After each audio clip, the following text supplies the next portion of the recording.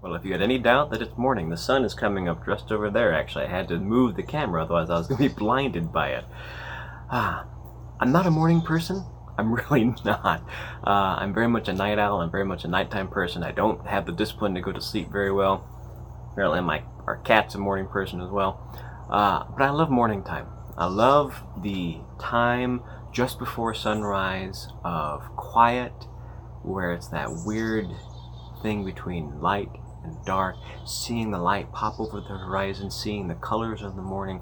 It's an amazing time, and I always can't help but think of, yes, the cliche, but the promises of a new day. Even the ones that Scripture talk about. The steadfast love of the Lord never ceases. His mercies never come to an end. They are new every morning. Great is His faithfulness. This morning, I also can't help but connect this first little few moments of light, of morning, with Mark chapter 4 and the parable of the sower. And I invite you open to read with me Mark chapter 4, starting in verse 1. I'm reading from the ESV. Again, he began to teach beside the sea, and a very large crowd gathered about him, so that he got into a boat and sat in it on the sea. And the whole crowd was beside the sea on the land, and he was teaching them many things in parables. And in his teachings he said to them, Listen, behold, a sower went out to sow. As he sowed, some seed fell along the path, and birds came and devoured it.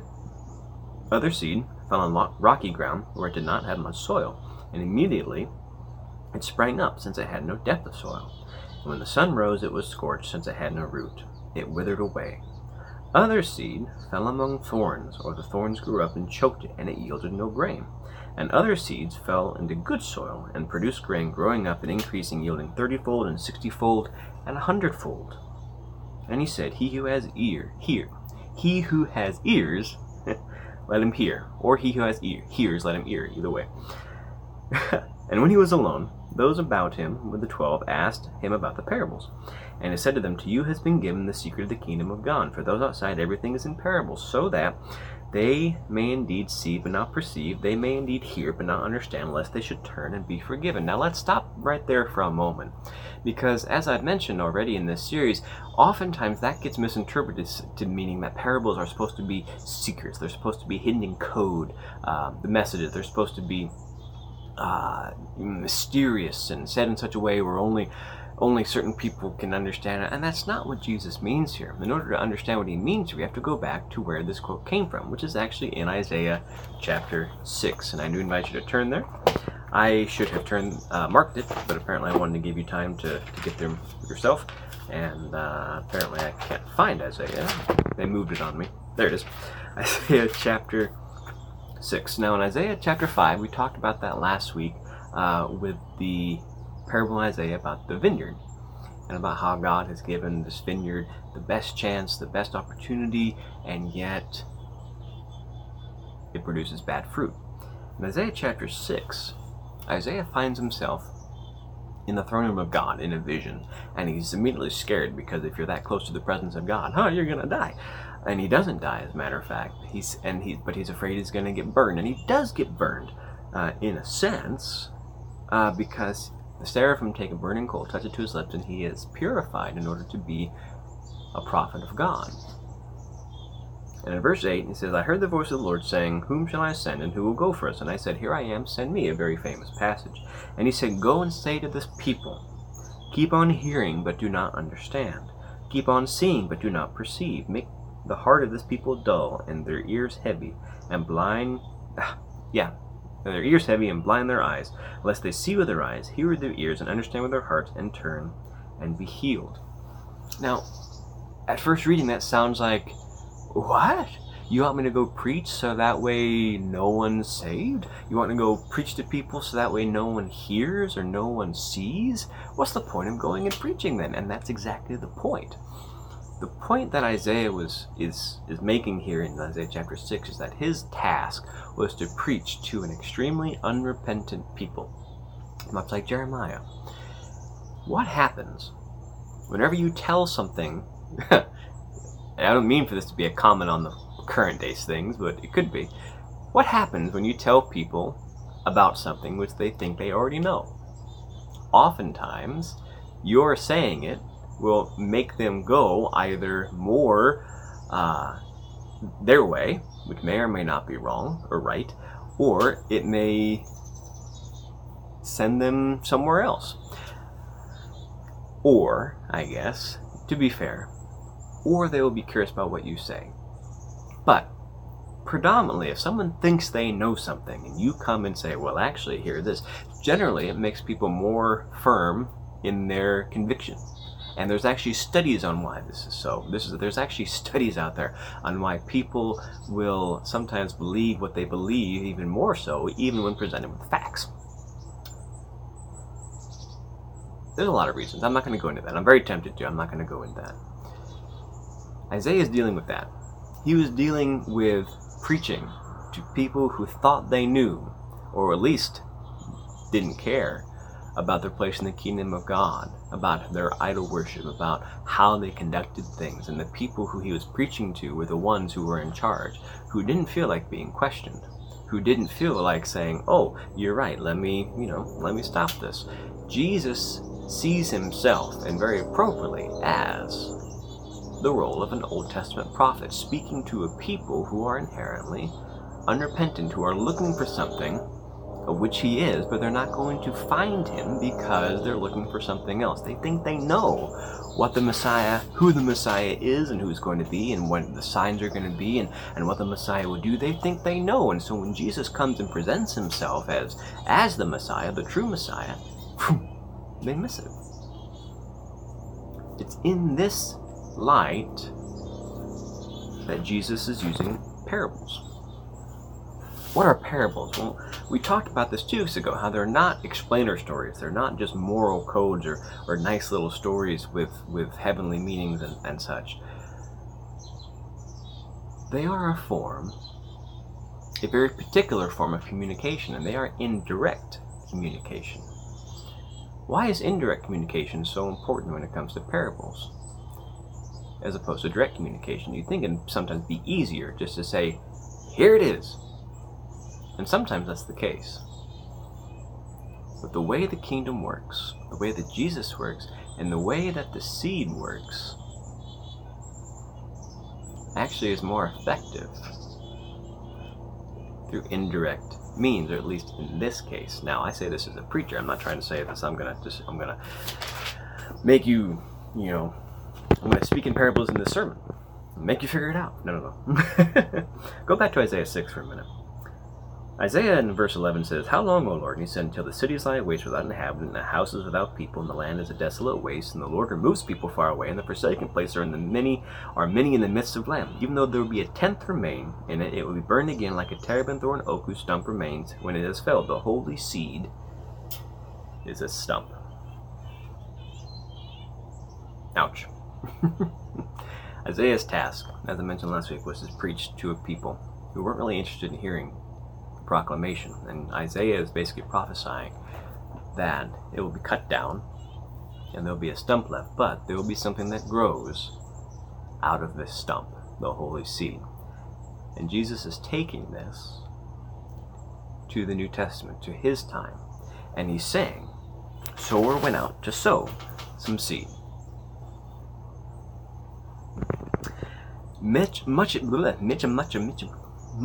is made about who is the sower. Much is made about the seed. Much is made about the details and the way that this process goes. But that's not the point of the parable, especially in light of the fact that he quotes Isaiah and says, these are so many may see but not perceive, may indeed hear but not understand, lest they should turn and be forgiven. Doesn't Jesus want people forgiven? Absolutely, he wants people forgiven. So what's the point? And he said to them, how do you understand this parable? Do you not understand this parable? How then will you understand all the parables? And he explains it. The sower sows the word, and these are the ones along the path where the word is sown. When they hear, Satan immediately comes and takes away the word that is sown in them. And these are the ones sown on rocky ground. The ones who, when they hear the word, immediately receive it with joy, but they have no root in themselves, but endure for a while, and then when tribulation or persecution arises on account of the word, immediately they fall away. And others are the ones sown among thorns. They are the ones who hear the word, but the cares of the world and deceitfulness and riches and desires for other things enter in and choke the word, and it proves unfruitful. But those who are sown on good soil, those that were sown on the good soil, are the ones who hear the word and accept it and bear fruit 30-fold and 60-fold and 100-fold. Like I said, much is made of this explanation as well, about the passivity of the soil and how they were seen, and the different kinds of soil, and how Satan works and how the thorns work, and how that's not the point of the parable either.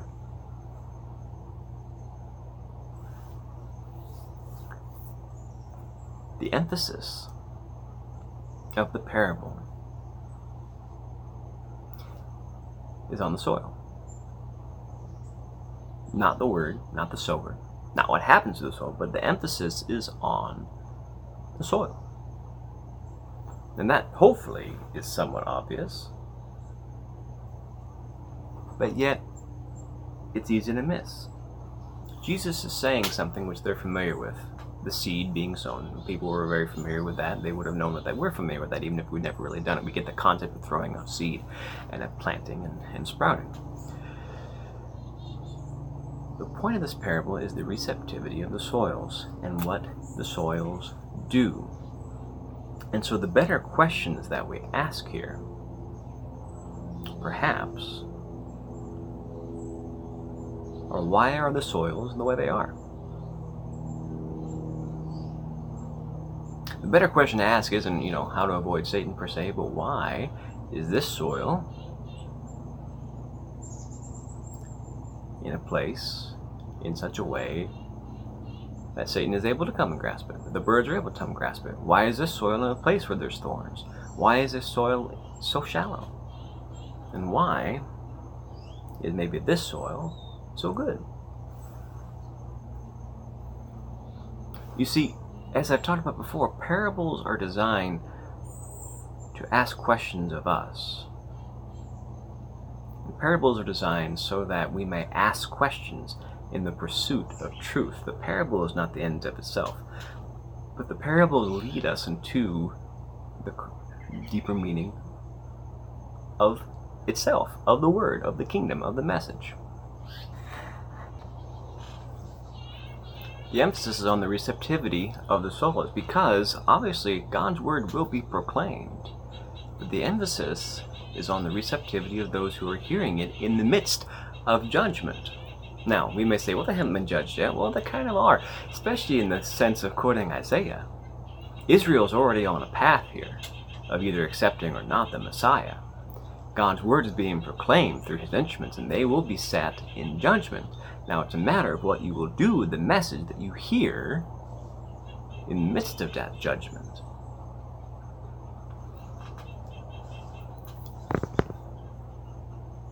What questions should this parable maybe ask of you, of us?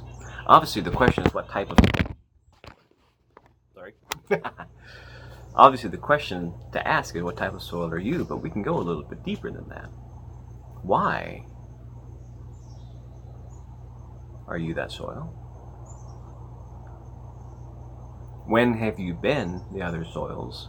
In what cases, maybe, are you still the other soils in certain aspects of your life? Are you certain soils in certain disciplines? Are you certain soil when it comes to certain skills or certain responsibilities that you have for God? There may be places to where you have good soil, to where you hear it, and you're able to do good things with it, but there may be other places where stuff falls, and you get choked, or even the word gets taken away. What kind of soil are you? Were you? What kind of soils are you sometimes? And what kind of soils do you continue to be?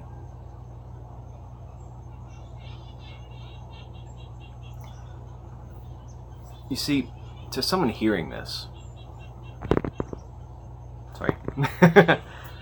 to someone hearing this who thinks that they know what good soil is, they're like, well, I know that, don't tell me about soils. To someone who thinks they know, or to someone even who is in the harsh ground, They have no time for this.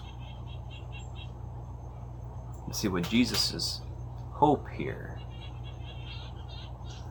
is that by asking it in this way, by proclaiming things in this way, where it makes you think and makes you wonder, makes you ask questions, that it will elicit a response that bears fruit, not just knowledge.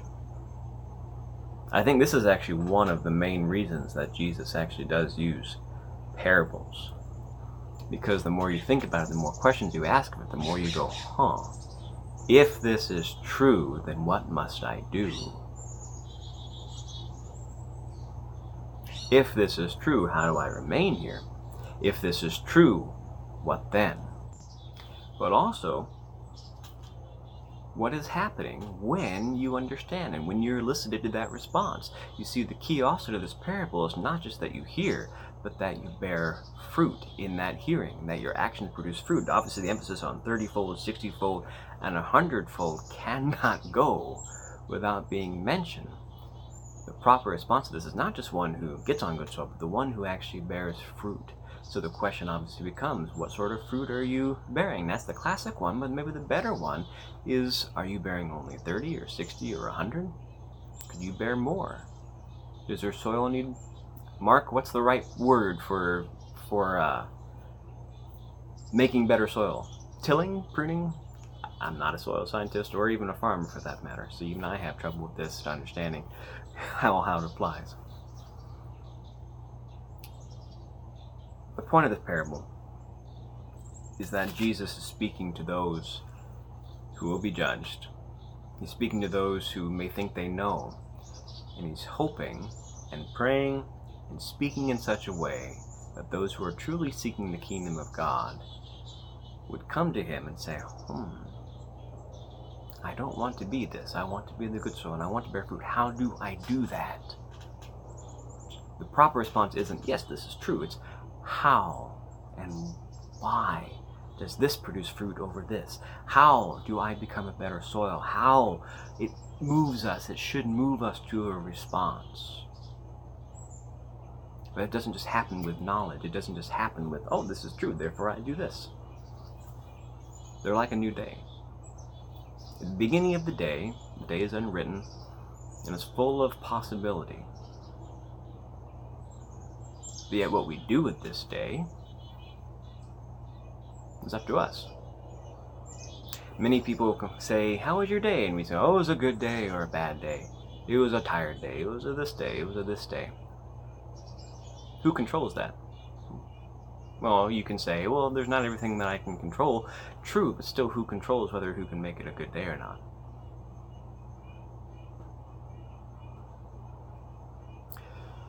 Jesus is making the kingdom a reality. And the kingdom, this parable teaches us three things. If you want to write notes, I'll end with three kingdom things. The kingdom is a kingdom of word. Not just of the word, but of word. It involves a proclamation. It involves preaching. It involves prophesying. It involves testifying and declaring who God is and what he has done in the world and what he's doing in the world and what he will do in the world. The kingdom is a kingdom of word. Secondly, the kingdom can present a challenge for those who think they have it all figured out. The kingdom can present a challenge of perception. And the kingdom can represent a change in orientation in life, and a challenge of that even too. You see, what if you read this parable or hear this parable and you go, am I really on rocky ground? Because it seems like I just never get anywhere. Is it the word's fault? No. I'm not bearing fruit. Is that the word's fault? No. Is that God's fault? No. How do I get to better soil, and how do I get to more better? How do I How can I sprout better fruit for the kingdom? How can I sprout any fruit for the kingdom? You see, these are the questions. It's not simply that, oh, this is true, but it's asking you what soil you're on and what fruit you're producing. And third, the kingdom is at work right now, and part of its establishment is through people responding in obedience and inhabiting the word, manifesting the word that is proclaimed. You see, people can always see the good fruit. People rarely ever see the birds full of seeds, or the seeds that are blown away or scorched. Worrying bug. But they see the good fruit, and that is indeed how the word is proclaimed. The word is manifested. That's for how the kingdom works. What part are you playing in it? What part are we playing in it? What is our soil? How do we make it better soil? And how do we avoid being the people that Jesus and Isaiah spoke of, that hear it but don't really hear, that see it but don't really see, that believe but not enough to act, that do but don't in the most fruitful ways?